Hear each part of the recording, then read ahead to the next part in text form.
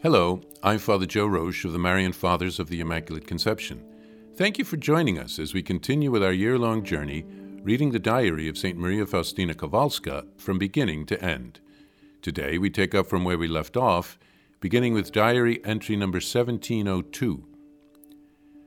Towards the end of the way of the cross, which I was making, the Lord Jesus began to complain about the souls of religious and priests, about the lack of love in chosen souls. I will allow convents and churches to be destroyed. I answered, Jesus, but there are so many souls praising you in convents. The Lord answered, that praise wounds my heart because love has been banished from convents. Souls without love and without devotion, souls full of egoism and self-love, souls full of pride and arrogance, souls full of deceit and hypocrisy, lukewarm souls who have just enough warmth to keep them alive. My heart cannot bear this. All the graces that I pour out upon them flow off them as off the face of a rock. I cannot stand them because they are neither good or bad. I call convents into being to sanctify the world through them. It is from them that a powerful flame of love and sacrifice should burst forth. And if they do not repent and become enkindled by their first love, I will deliver them over to the fate of this world. How can they sit on the promised throne of judgment to judge the world when their guilt is greater than the guilt of the world? There is neither penance nor atonement.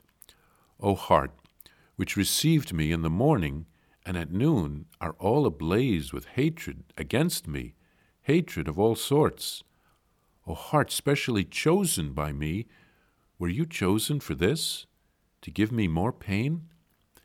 The great sins of the world are superficial wounds on my heart, but the sins of a chosen soul pierce my heart through and through.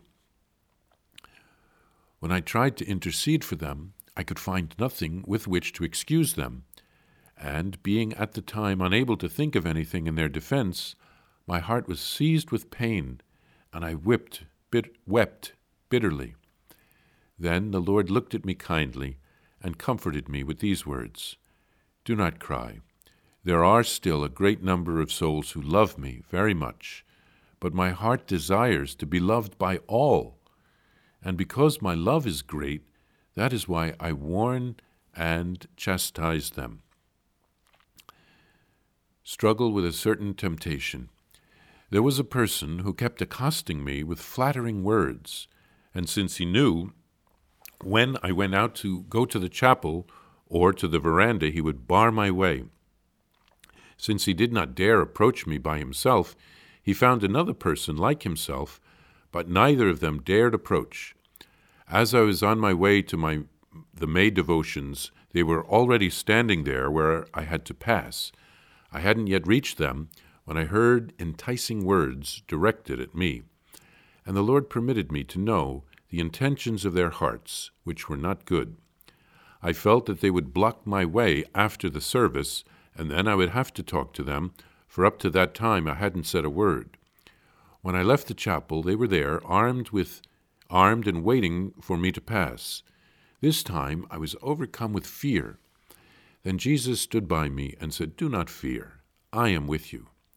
Then I felt an extraordinary strength in my soul, which I cannot describe, and being a few steps from them, I said boldly and loudly, praised be Jesus Christ. And they, stepping aside, responded, forever and ever, amen, as if struck by lightning. They bowed their heads, not even daring to look at me.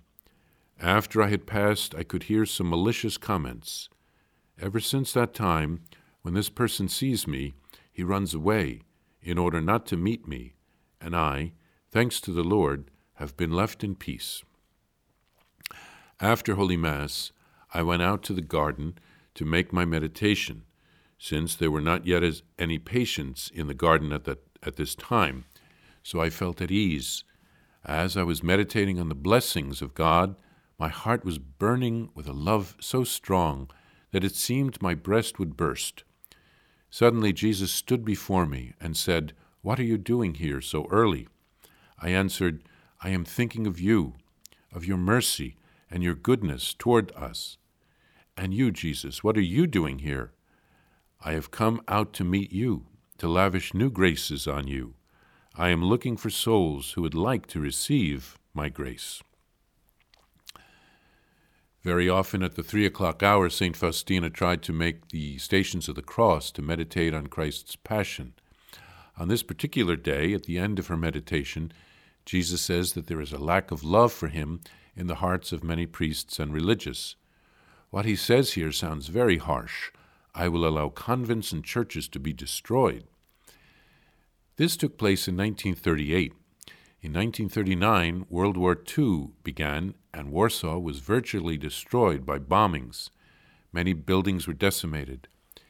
If religious don't fulfill their purpose, living a life of love, of conversion, of consecration to Jesus, then Jesus doesn't need them.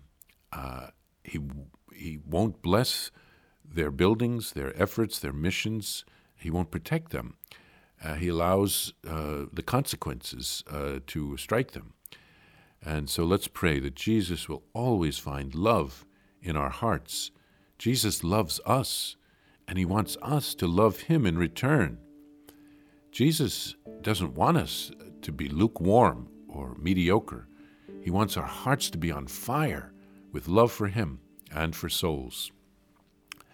Jesus told Faustina that there are many souls who do love him, and so that he warns us, like a prophet, to call us to conversion, to give us a chance to convert. This is a time of mercy, but eventually will come the time of justice. So now is the time to convert.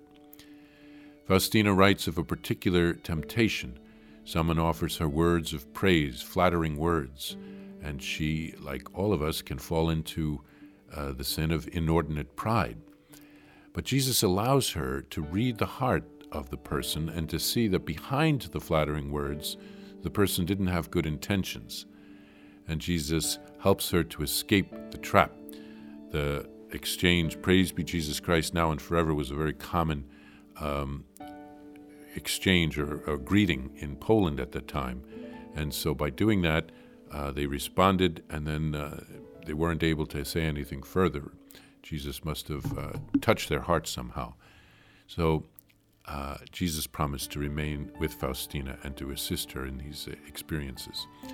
Faustina writes of making her meditation in the garden and then meeting Jesus there, and he pours out many graces on her because her heart was open.